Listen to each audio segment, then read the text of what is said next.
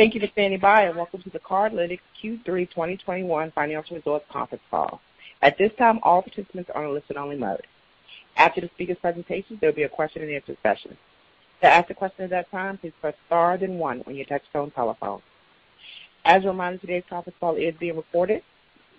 I would now like to turn the conference over to your host, Mr. Kirk Summers, Chief Legal and Privacy Officer. So you may begin. Good evening, and welcome to Cardlytics' third quarter 2021 financial results call.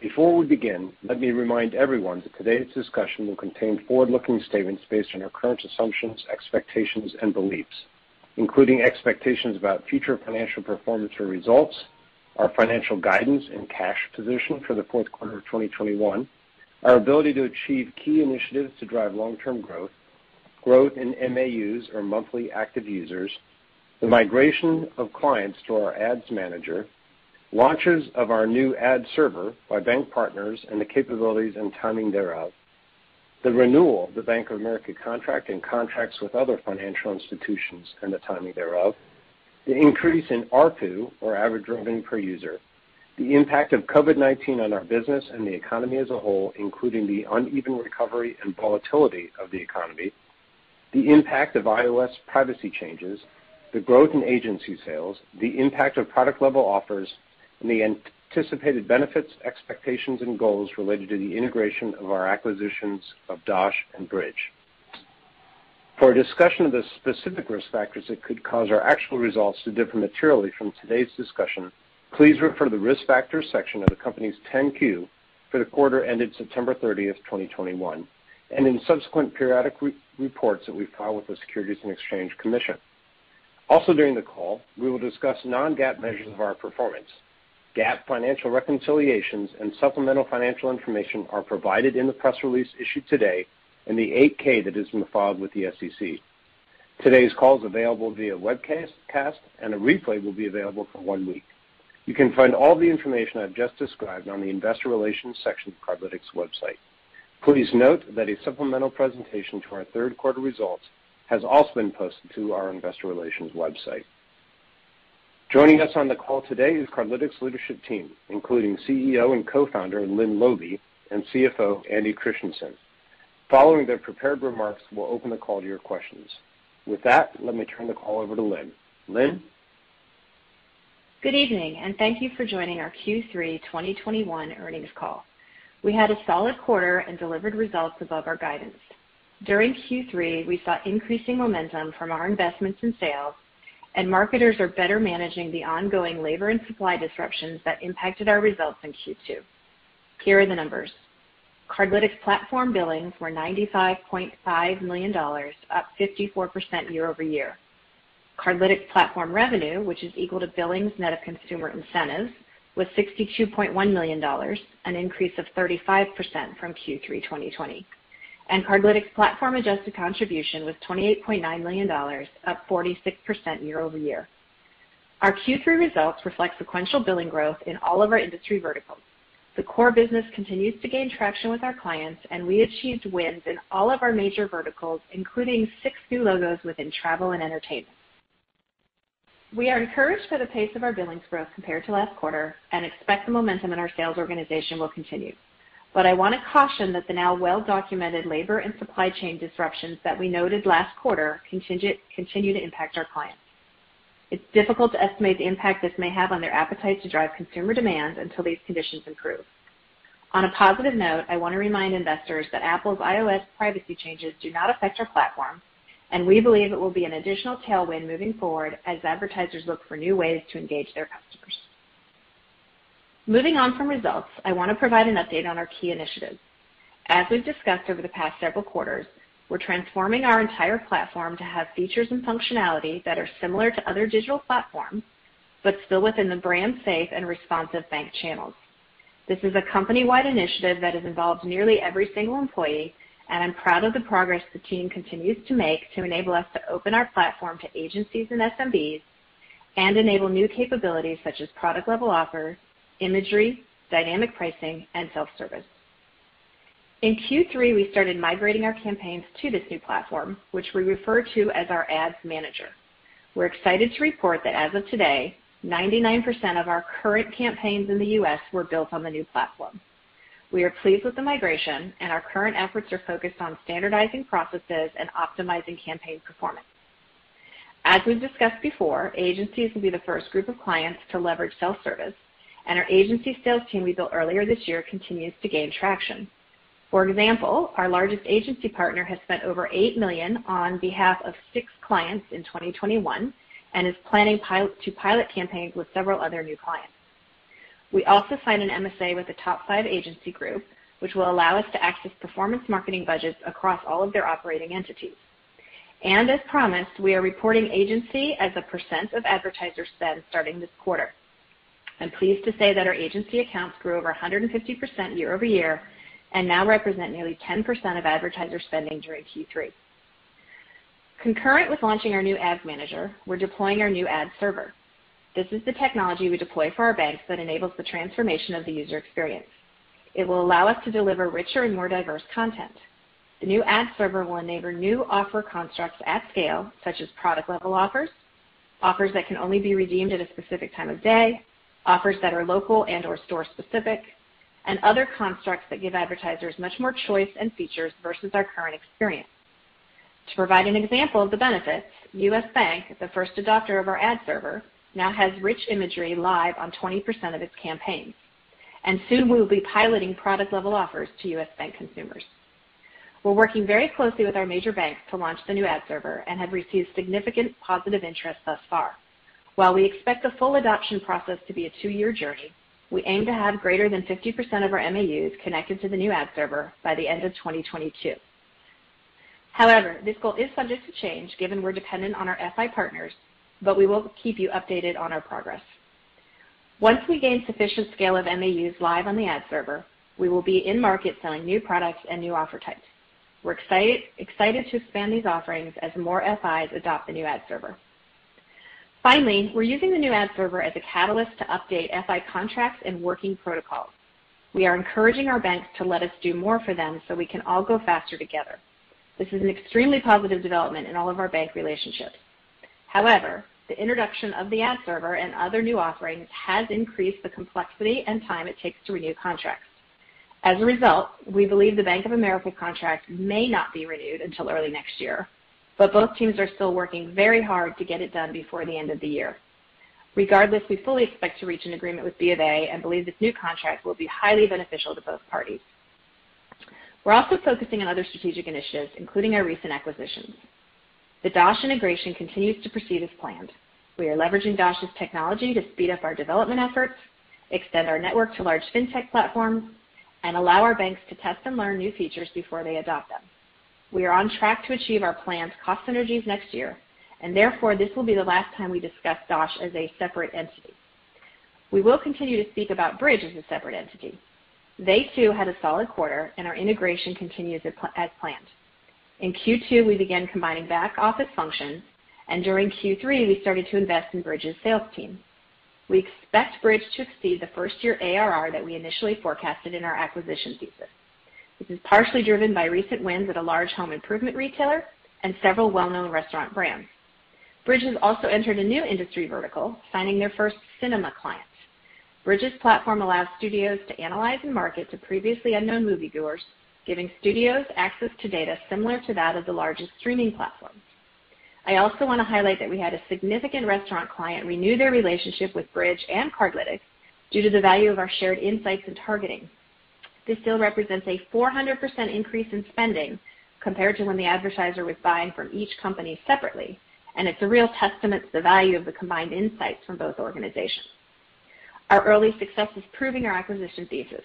The value of Bridg is greater when combined with Cardlytics, given our complementary products and data sets.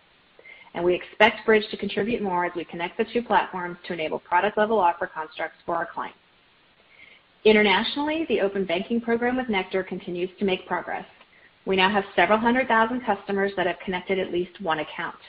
In addition, new business conversations are progressing well, including potential open banking clients in the UK in gas, convenience, and retail. On another note, we're happy to announce that Chris Su joined the board of Cardlytics in September of 2021. Chris is currently the Corporate Vice President and Chief Financial Officer of Microsoft's Cloud AI. He brings an impressive background in accounting and finance to the board. With that, I will turn it over to Andy. Thank you, Lynn. We saw the core business strengthen throughout the quarter as we achieved sequential billings growth each month. And as Lynn discussed, we also made exciting progress on our strategic product and technology initiatives. So let me review our Q3 financial results. Total billings increased 59% year over year to $98.4 million. Cardlytics platform billings was $95.5 million, an increase of 54%. Total revenue increased 41% year over year to $65 million. Cardlytics platform revenue was $62.1 million, an increase of 35%. Adjusted contribution was $31.6 million, an increase of 60% year over year. Cardlytics platform adjusted contribution was $28.9 million, an increase of 46%.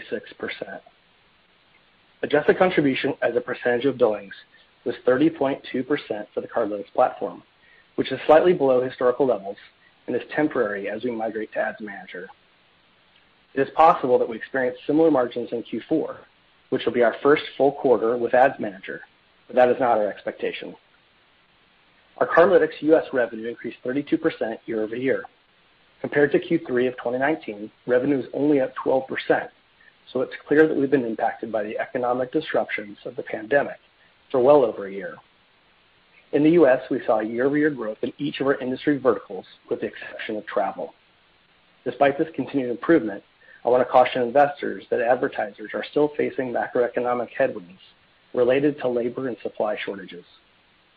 Our Cardlytics UK revenue increased 84%, but is still down 11% compared to Q3 of 2019. Our UK business has been impacted by the effects of the pandemic even longer than the U.S. due to the lockdowns and restrictions that have been in place for much of 2021. We're paying close attention to the new Delta Plus variant. We're hopeful that the UK business will continue to recover in the next few quarters. Adjusted EBITDA was a loss of $5.2 million compared to a loss of $0.6 million in Q3 of 2020. Our adjusted EBITDA loss includes an incremental $7.8 million of operating expenses related to our recent acquisitions. We expect Dosh operating expenses, which is most of the incremental operating expense, will come down over time as we continue our integration efforts. There are a few other items outside of our EBITDA results worth mentioning. First, in Q3, we incurred integration costs of $1.7 million, down from the $14.1 million we incurred during Q2, that contained a significant amount of diligence and transaction costs. We expect to incur some additional costs next quarter, but we expect it to be even less than Q3. Second, our stock-based compensation increased sequentially from $13.3 million in Q2 to $16.8 million in Q3. We mentioned last quarter that we expected an increase related to both the Bridg and Dosh acquisitions, as well as a few new hires. We expect stock compensation to decline approximately $3 to $4 million next quarter. We ended Q3 with $237.5 million in cash and cash equivalents, compared to $250.7 million at the end of Q2. A large portion of this decline relates to the payment of acquisition and integration costs that we recognized in Q2. In addition, we have another $50 million still available to us under our loan facility this time. Our balance sheet and liquidity remain strong. Although we're always evaluating our capital structure, we see no immediate need to raise additional funds. MAUs were 170.6 million, an increase of 5.6% year over year, and up from 167.6 million in Q2. The U.S. bank launch was completed this quarter and contributed a couple hundred basis points of year-over-year growth. Our organic growth rates are in line with our expectations and is what we anticipate going forward. ARPU during the third quarter was 36 cents, compared to 29 cents in the prior year. We expect ARPU to increase on a sequential and year-over-year basis in Q4, as we expect revenue to continue growing at a faster rate than MAUs.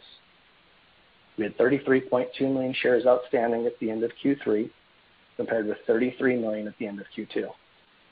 Weighted average shares outstanding during the quarter was 33.1 million, compared to 27.3 million during Q3 of 2020, which reflects the issuance of 3.9 million shares in March of 2021. Now turning to guidance. In Q4, we expect total billings of between $105 and $120 million, total revenue of between $70 and $80 million, and adjusted contribution of between $33 and $38 million. It's worth mentioning that our guidance range is wider than normal. On the one hand, we have a healthy sales pipeline and a scaled user platform that is capable of consuming budgets that are significantly larger than the budgets we have today. On the other hand, our clients are still wrestling with supply chain issues that have been exacerbated by labor shortages. We believe that supply chain issues are likely to get worse before they get better, and for many companies, these issues could persist for some time. It is difficult to estimate the potential impact this may have on our clients' advertising budgets in Q4. Our clients haven't made any meaningful changes to their planned advertising campaigns yet, but the labor and supply issues during the peak retail spending season could restrain the desire to drive consumer demand that may not be capable of being satisfied. And while we've been making good progress in reducing our reliance on specific industries and clients, our ad budgets are still heavily concentrated, which heightens our sensitivity to these macroeconomic issues. Our wider guidance range reflects these risks and uncertainties. As I said last quarter, we remain very excited about the long-term potential of Cardlytics, Dosh, and Bridge in concert with our strategic initiatives. We remain focused on things we can control, developing and maintaining strong relationships with all of our partners, and developing a technology platform that will unlock the massive potential of our channel. And despite the near-term risks I noted, I'm feeling optimistic about the rest of the year and what's in store for 2022. And with that, I'll turn it back over to Lynn. Thanks, Andy. This quarter was a step in the right direction, and we believe our business will continue trending towards a position of strength despite the challenges in the global economy. I want to thank Cardlytics employees for their hard work this quarter as we continue through a series of important strategic changes. Execution remains our primary focus, and we have the team and resources to achieve our financial goals, be a strategic partner for our banks, and continue our progress on product and technology initiatives. We're looking forward to executing on our plan and finishing out the year strong. With that, I'll open up the call for your questions. Thank you. Ladies and gentlemen, as a reminder to ask the question, you will need to press star then one on your telephone. To withdraw your question, press the pound key. Again, that's star one to ask the question. Please stand by while we compile the Q&A roster. Our first question comes from the line of Doug Anmuth with J.P. Morgan. Your line is open. Hey, this is Dae for Doug. Thanks for taking the questions. I had two. So, you guys have talked about supply chain and labor shortage issues affecting your marketers, and you guys have mentioned this at 2Q earnings as well. So, just curious, since we fast forwarded 3 months now, what state are your advertisers in respect to supply and labor shortage challenges relative to what you saw in 2Q? I'm curious if the outlook for holiday season has been dampened in any ways because of this, and are there any specific verticals that might get affected more by these challenges? And then as a follow-up to your comments about contract renewals coming up with your FI partners, I'm curious to hear your latest thoughts on competition and what you have heard from your partners on this front. Hey, this is Lynn. Thanks for the questions. On the supply chain and labor disruption issues, Q3 was certainly quite a bit better than Q2. We actually did not have, to the best of our knowledge, we had no advertisers that had impacts in those issues such that they pulled or reduced their campaign spend with us. So we did not see it in Q3 like we did in Q2. However, we know lots of other people are seeing it. We certainly know that, in the holiday season coming up, just today I was reading articles about there's not going to be turkey for Thanksgiving. So we are very cautious about it. So it certainly has dampened the Q4 guide that we gave you. It's why the range is wider, and it's why it's certainly lower than we would have thought and hoped before these issues happened. So they're real. We haven't seen them in Q3 like we did in Q2. We are cautious for Q4.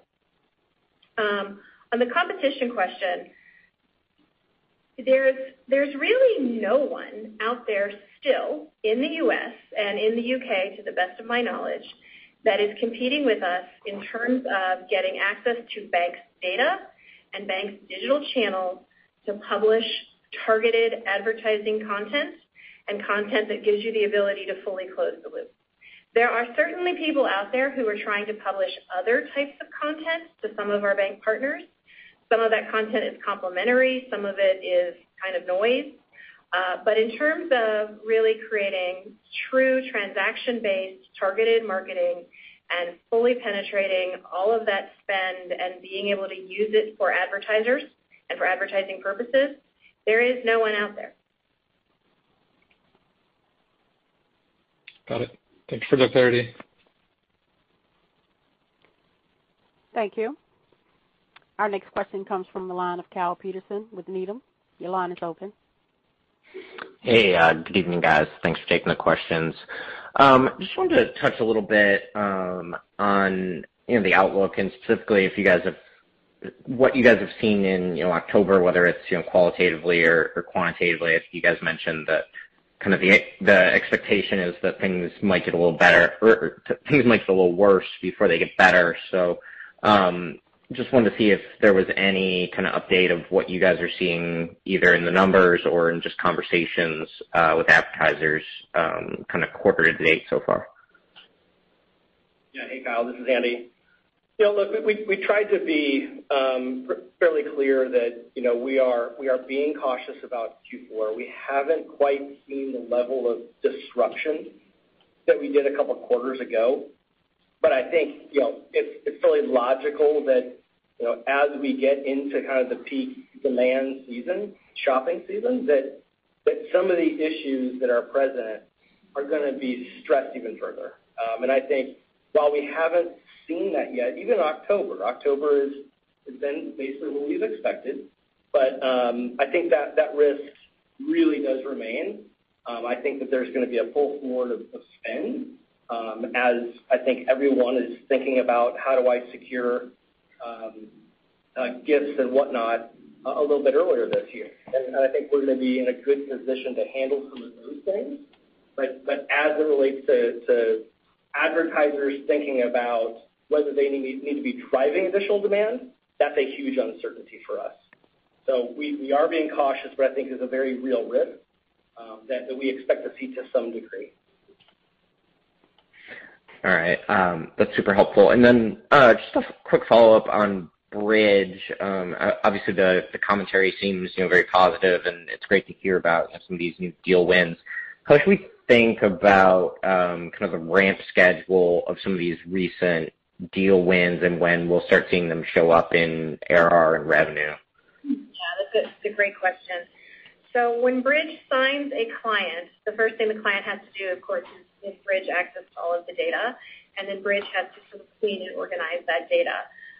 That can go as quickly as 2 weeks, but it's still on average for most clients, it's taking a couple months, and that's just the client sort of getting their data organized and in order. So you don't start to see Bridg's ability to deliver for those clients until probably 2, maybe 3 months after the deals are signed. And then it's a SaaS-based model, so you'll see sort of the ARR 3 months later. However, what most clients do is they start by giving Bridg a certain amount of data, maybe 1 million customers, to see what Bridg can do with that data, and then they give them more and more over time. It's pretty consistent. So it's usually somewhere in the neighborhood of some clients give all the data right away, so call it 3 months. But some clients really do test and learn for a couple of months before they give all of the data. So anywhere from 3 months to as long as 9 months, quite frankly, maybe even longer before you get to the full potential ARR SaaS-based amount that client's going to pay. And then it continues from there, obviously. Does that help? Yeah, that's extremely helpful. I'll head back in the queue. Thanks, guys. Thank you. Our next question comes from the line of Jason Kreyer with Craig-Hallum. Your line is open. Hey, this is Bailey on for Jason. Thank you for taking my call. Just wondering what kind of traction you guys are seeing with self-serve, what kind of indications you might be getting from users that's building on your long-term confidence in solution. Yeah, thanks for asking the question.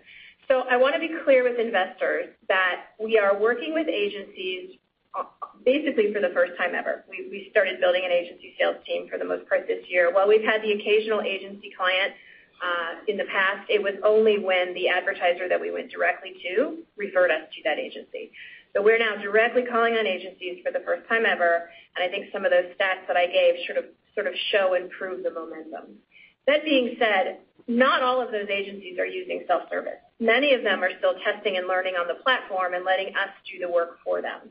And self-service, of course, is available in its V1 version, which is still, strong but rudimentary in terms of what we ultimately want to have available.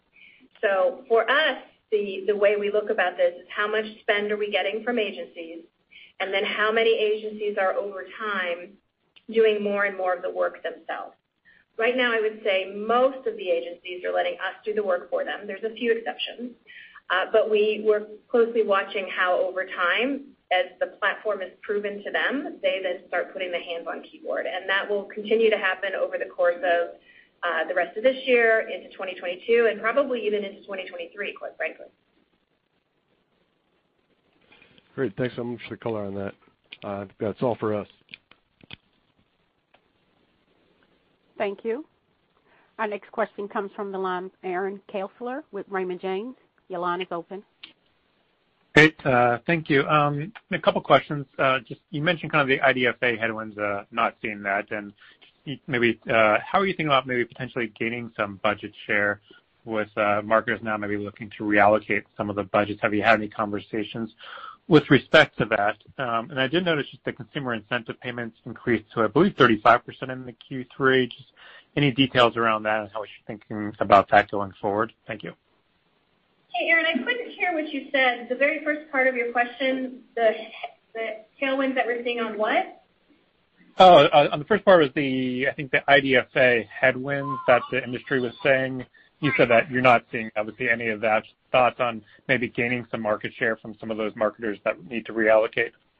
Yeah, I mean, yes.